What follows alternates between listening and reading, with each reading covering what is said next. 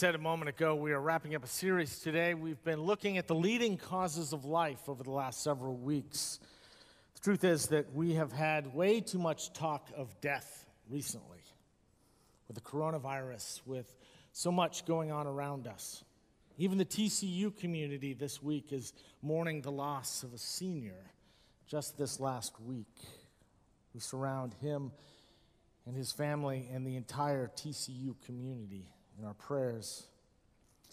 To be honest with you, we've talked so much about death that I'm tired of it. And so I want to talk about life. I want to talk about what it means to live fully. Jesus said, I came that they may have life and life to the fullest, the abundant life, more life than they could ever imagine, Jesus said. So we've been talking over the last several weeks about those leading causes of life. Connection and meaning and purpose, our actions and how they speak louder than words. We've been talking about blessing. We've been talking about hope. And today I'm going to try and wrap it all up and draw some conclusions and maybe even put a nice bow on it. The text that you're about to hear this morning comes from the book of Ephesians, which is actually a letter to the church in Ephesus attributed to the Apostle Paul, though most scholars believe that it was actually written by a disciple of Paul using his name. And while they're at it, most scholars also believe that it wasn't really a letter after all, but probably a homily or a sermon of some sort that was written not just to the church in Ephesus, but to all the churches in that area at that time. The letter as a whole, it's sort of this homily, it offers some fairly clear, practical advice, things that will help us live the life that is basked in the Spirit of God, grounded in the goodness of Christ, that enables us to live a life worthy of the call that God places on each of our lives. And so I invite you to listen to this word that comes from the introduction to the church in Ephesus. Our scripture today comes from Ephesians chapter 1, verses 15 through 19. Here begins the reading. I have heard of your faith in the Lord Jesus and your love toward all the saints, and for this reason I do not cease to give thanks for you as I remember you in my prayers. I pray that the God of our Lord Jesus Christ, the Father of glory, may give you a spirit of wisdom and revelation as you come to know him, so that with the eyes of your heart enlightened, you may know what is the hope to which he has called you, what are the riches of his glorious inheritance among the saints, and what is the immeasurable greatness of his power for us who believe, according to the working of his great power. Here ends the reading, the word of God for the people of God. Thanks be to God.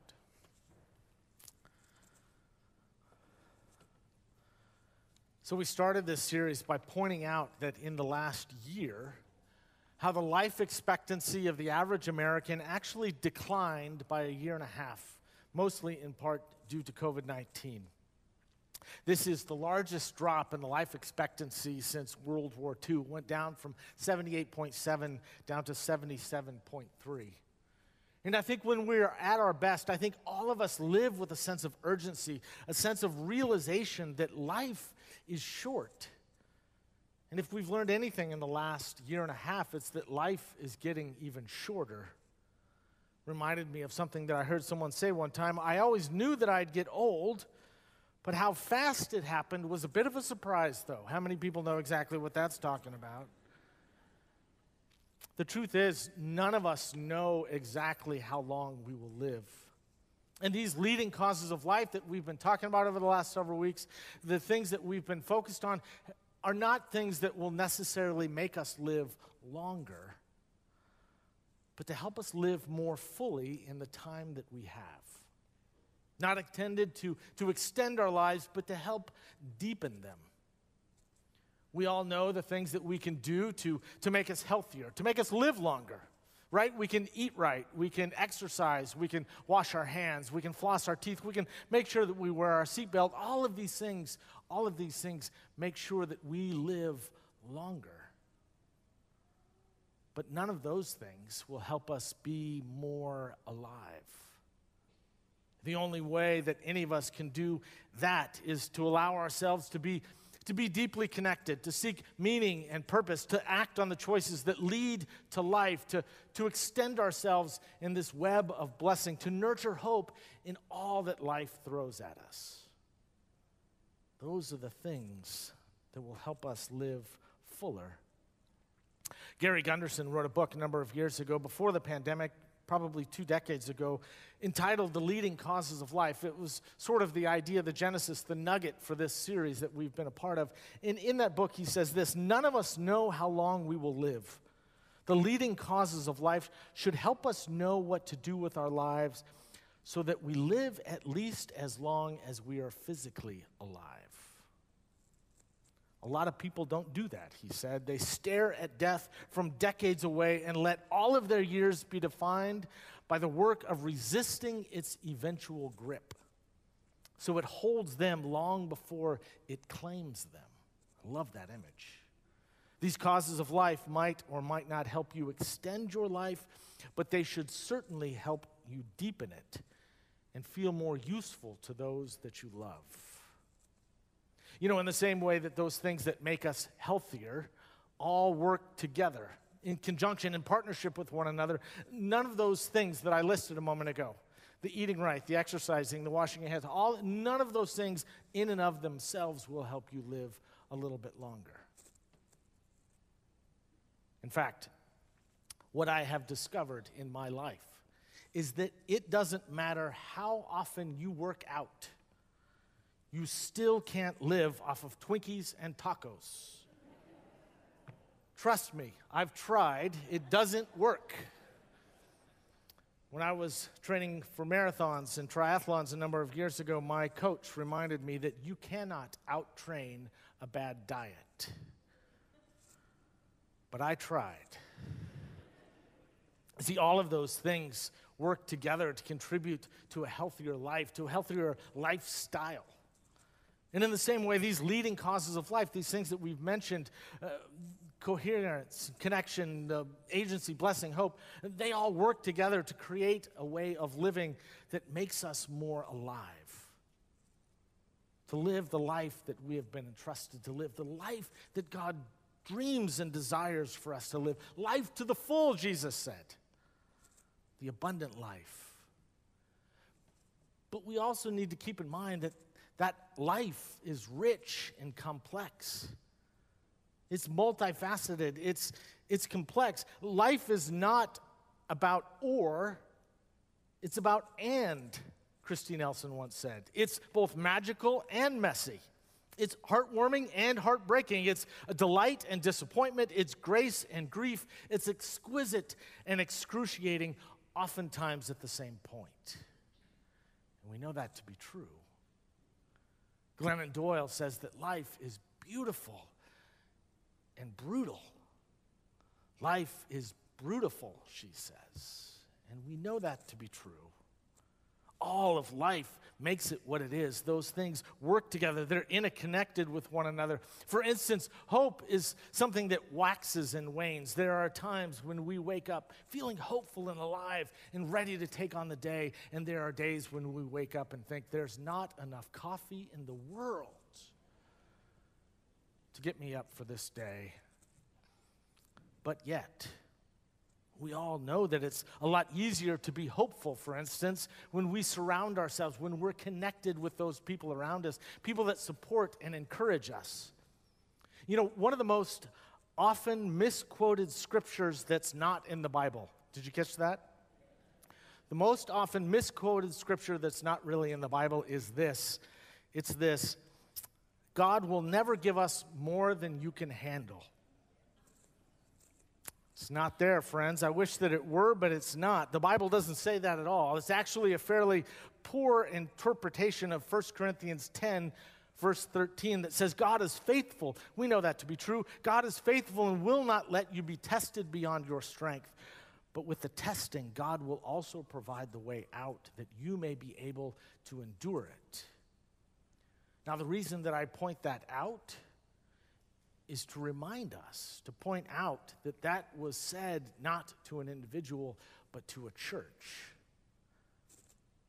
God will never give us more than we can handle.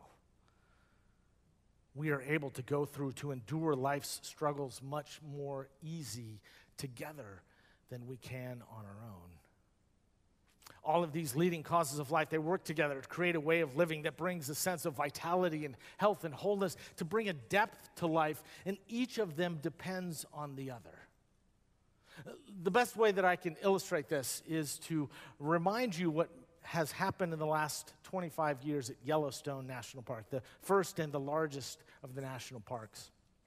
Now, back in the 1920s, the entire wolf population in the park was decimated. Wolves were seen as a danger both to lives and to livestock, and so they were hunted and killed and basically went extinct in Yellowstone. And it caused what's known as a trophic cascade, which is an interruption in the top of the food chain that cascades out and impacts everything down below it. For instance, when the wolves were gone, the deer and the elk population, it exploded because they were no longer had a main predator. And the deer and the elk, they're grazers, and so they had full roam of the park, and so they ate all of the grass and the shrubs and the trees, and as they grew in numbers, they essentially overgrazed the park, upsetting the natural balance of the entire ecosystem. As a result of that, mice and rabbits, they couldn't hide in the grass and the shrubs and the trees, and so their predators came, and their numbers went down drastically. Bears, too, great big grizzly bears were impacted because the deer ate all of the berries, and the bears need the berries. Ooh, that's hard to say. The bears need the berries in order to fatten up before they hibernate. And pollinators like bees and hummingbirds, they had less flowers to pollinate. The birds had less trees in which to build their nests. And the elk also had a devastating effect on the rivers. Without a predator, they started hanging out wherever and whenever they wanted, in the places where they want, and most often they would hang out near the rivers where things were rich and lush, where there was plenty to eat and plenty to drink. But that caused the riverbanks to erode, and the rivers became muddy, which impacted the fish, and they ate all the trees along the riverbanks, which impacted the beavers and their ability to eat and to build dams, which impacted everything that lives in the rivers, the fish and the reptiles and the otters, all because of the missing wolf.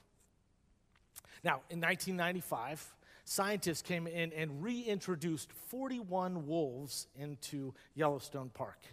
And their population began to grow fairly rapidly. Within a few years, there was 100 wolves in the park, and their impact, their effects, surprised even the scientists. Obviously, the population of the deer and the elks went down now that the predator was back, but since only the strongest survive in a situation like that, the herd remained strong and robust because only the strongest survived. And soon the number of bears began to increase. Less elk meant more berries. And without the deer, the aspen and the willow trees along the riverbanks began to regenerate, which brought all of the birds and the bees back, and the beavers, and the regenerated forest along the riverbanks stabilized the riverbanks, meaning less erosion. And clean water was good for the fish, for the otters, for the reptiles. The trickle down was profound, but it didn't stop there either. In 2005, about 10 years after the reintroduction of the wolves, over 100,000 visitors came to the park that year to see the wolves, which pumped over $30 million into the local economy, creating jobs and livelihoods. And not only that, now that the rivers were cleaner, the drinking water in Billings, Montana was the cleanest it had ever been. You see, when you think about the impact of reintegration of the wolves, it is staggering, affecting the entire ecosystem and even the physical geography of the rivers. Everything is interconnected and woven together. And this happens in our lives as well, doesn't it? There's an old ancient Chinese proverb that says, "Watch your thoughts because they become your words. Watch your words because they become your actions. Watch your actions because they become your habits. Watch your habits because they become your character. And watch your character because it becomes your destiny." So, church, what is your life about? Is it about living life to the fullest, or are you staring at death from decades away so that your years are defined as resisting death rather than living life? The truth is so many people live so afraid of dying that they really never get to living. And that fear has this hold on them, robbing them of living the life to the fullest here, now. Now, this can go the other way, too. In a sermon about 20 years ago that has become somewhat famous, John Piper talked about the difference between the American dream and the dream that God has for us. It was at a church conference called Passions. It was outside of Memphis. He was preaching to about 40,000 people one night in a huge stadium, and it was a cold, rainy, drizzly night, but yet that only added to the effect. He talked about an article that he had just read in Reader's Digest, and the article was entitled, "Start Now, Retire Early."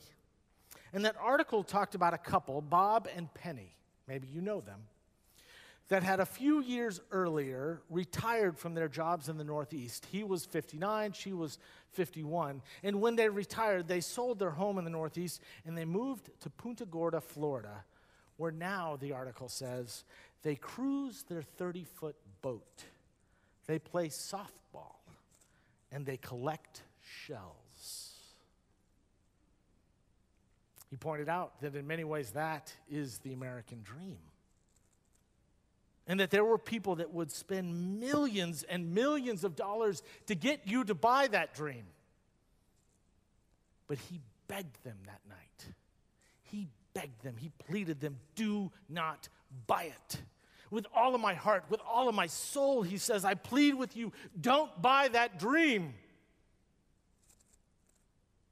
The American dream of a nice house, a nice car, a nice family, a nice retirement, where we can collect shells.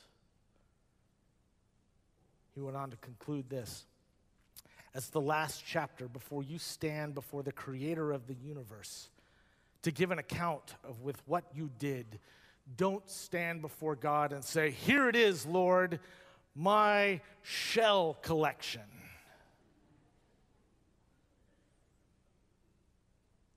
And then he said in almost a whisper, don't waste your life. Don't waste it. So, church, my prayer for you is that your life will be about life.